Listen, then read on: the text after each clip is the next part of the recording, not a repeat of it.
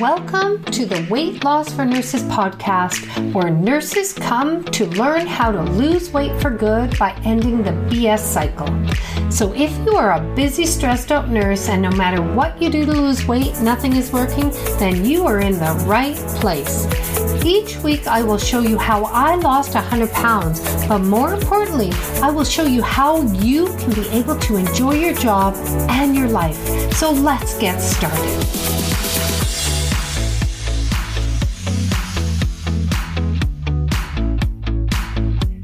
Welcome.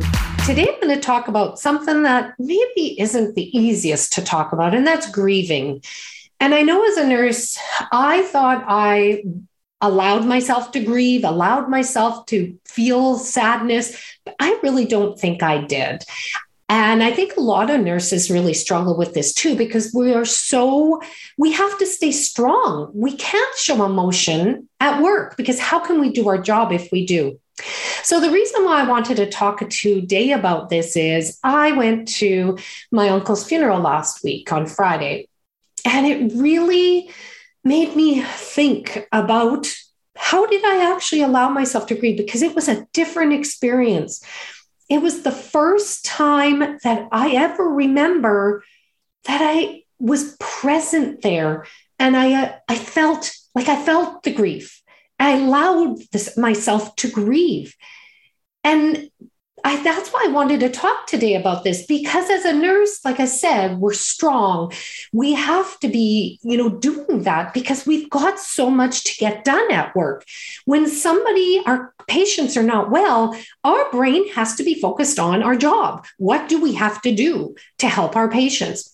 And I know for me, it was a really I struggled. I struggled with, did I really allow myself to grieve? I now see I didn't think so.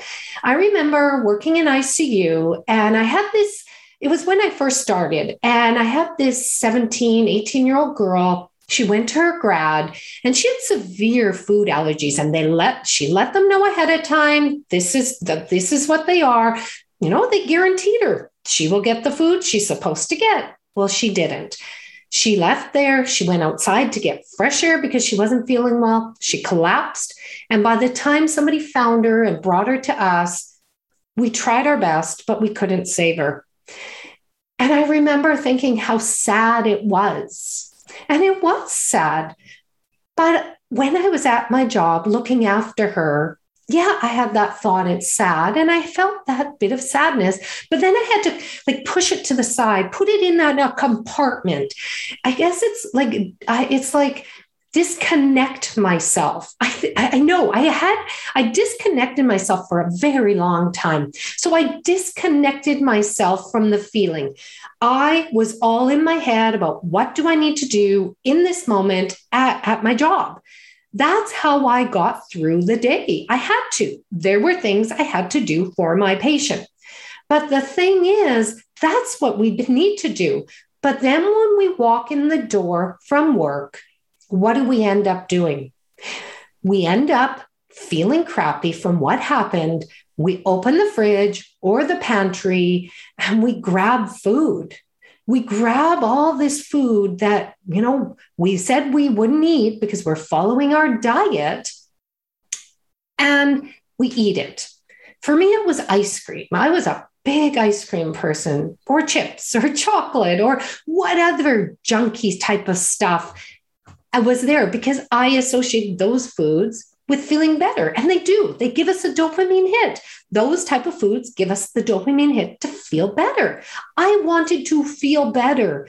But the thing is that food, once I was done, I didn't feel great. I felt worse from eating that food, and the sadness was still there.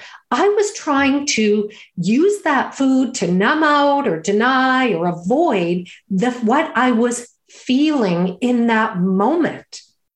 But what I learned as I did this work was when I allowed myself to be with the feeling, I didn't need food. So I'm going to go back to the funeral. So I had done that for a lot of things in my life. And that's how I lost that 100 pounds and have kept it off over 12 years, was I learned how to allow my feelings. But I realized at the funeral that grieving and the sadness, I still didn't quite allow. It didn't send me to eating, but I didn't quite feel good. And what I did this time, and it was because I've done so much more work on things, on myself, on getting aware of my thoughts, was at the funeral, instead of being the nurse, trying to look after everybody else, micromanaging things, trying to make everything easier for everybody around me. And how I think this all came to be is I watched my mom. All of a sudden, I had a big eye opener. I am like my mom. My mom was micromanaging, trying to help my cousins out, her nieces out, trying to make it a little easier for them. She had her whole self invested in all of that.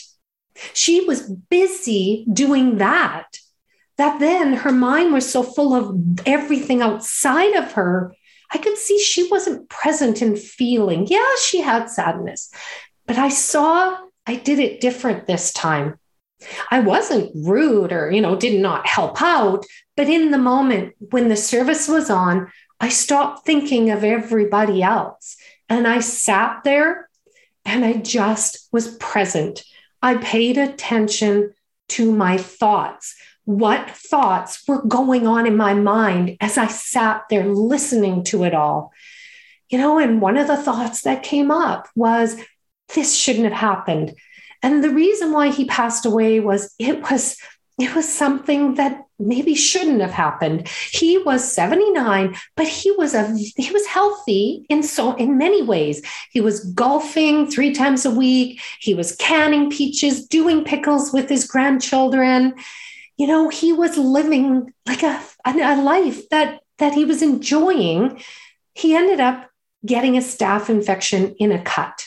3 weeks later, he passed away. And in my mind, I thought this shouldn't have happened. It's not fair. And when I thought that, the sadness came up in me. But this time I really felt it. I allowed myself to feel it. Because remember, I was talking to you, the last few episodes, that feelings are just vibrations in our body that come from our thoughts. And feelings, the vibration only lasts 90 seconds if we don't fight against it. And this time I didn't fight against it. What happened is when I had that thought and I had a feeling, and the thing is, the feeling came first. I was feeling this bubbling inside of me, this ache in my heart, the sadness. And then I became aware, this is what I'm thinking. And I just allowed it. And it came like a wave in the ocean and then went down. And then another one came up and I became aware of the next thought. I was watching my cousins and going, this is so sad. They just lost their mom 3 years ago and now their dad. And I felt it. And then I let it crash again down to the bottom. And this was so... I want you to try it. What ended up happening, instead of having more pain and suffering and more sadness that I didn't want to be with, when I allowed it to be there, I actually felt an ease and a peace in my heart because I didn't fight against it. Because when I stopped fighting against it, then my brain started going to thoughts that felt a little bit better, going, but you know what? He gave everybody so many gifts in his life. He was such an amazing person. He taught his children and his grandchildren so much. That is amazing. And I started focusing on those thoughts that had me feeling better, because guess what? We don't have to stay in the feeling terrible state when we go to a funeral or when we have these clients, these patients that aren't doing well. Because, this coronavirus right now that's out, and and all these people dying. And, if you're at work and you're working there, you're seeing the sadness. And it is sad, but there's also some treasure from it, a gift from it. Those patients can show you things that you maybe never saw before. And, my uncle showed me, in the eulogy, my cousin shared, his philosophy was life was for the living. And in that moment, when he was struggling, trying to get through this staph infection ravaging through his body, he shared that, he has arthritis in his joints and he was having a lot of pain. He was having a lot of back pain. And it didn't feel good. He didn't want to live with this much pain. You never saw it on the outside of him, but on the inside of him, he was struggling a bit. So him passing away, it was a gift maybe to him that he wasn't suffering anymore. And it's not a bad thing to think those type of thoughts. We don't have to focus just on the negative and the bad and the terrible, because what's that going to get you? As a nurse, to do the best job you can be, to be the best nurse you can for your clients, when you are drained, think how heavy it feels inside of you when you've got this sadness you're fighting against all the time. That's when we get the stress, the burnout, is because we're not allowing that to be there. But when you allow it to be there and let it run through you and see a different side, you're not as drained. You're not feeling as heavy. You are showing up as the best person, the best nurse you can be. That's when we can do our job, like an amazing job. It never, ever serves you to hold on to what's dragging you down, what's holding you down. And that was such a big eye-opener for me, because I thought that's wrong. That's wrong to see a different side, a little bit of an easier side from this tragedy things that are going on. So I want to leave you with that thought that, life is for the living. And when we're in that moment, when we see our patients in that moment, we can't control what's going on with them. We can do our best to help them, but we can't change it. But we sure can change our thoughts about it that have us feeling a little bit better. Because you know what? It's okay to want to feel a little bit better. That is okay. You will do a better job when you're feeling a little bit better. And that's not meaning you're a terrible person because you weren't wanting to keep in that, I'm going to feel terrible. I think we think as nurses, that's our badge of honor. It's terrible. And, we have to stay with that terrible to get our job done. No, we actually burn ourselves out by staying in that terrible state. That I went through that. I burnt myself out. I ended up taking time off because I was detached from how I felt. I was running on, I'm this strong person, I can do it all, detached from what's up here to what's inside my feelings. But when I allow myself to feel, allow it to move through my body, I can then shift to seeing a different perspective. That's where the goal is. The goal is, what else can we see? Because what you focus on is what you will see more and more and more of. Well, no wonder I was so stressed. I was so depressed. I burnt myself out because all I focused on was these negative thoughts that had such a terrible feeling in me, but I didn't allow anything. I just kept focusing on that. But when I shift, yes, I have that thought. And I'm not saying stop thinking it. You never can just stop, but allowing it. And then what else? What else can I think that has me feeling just a little bit better?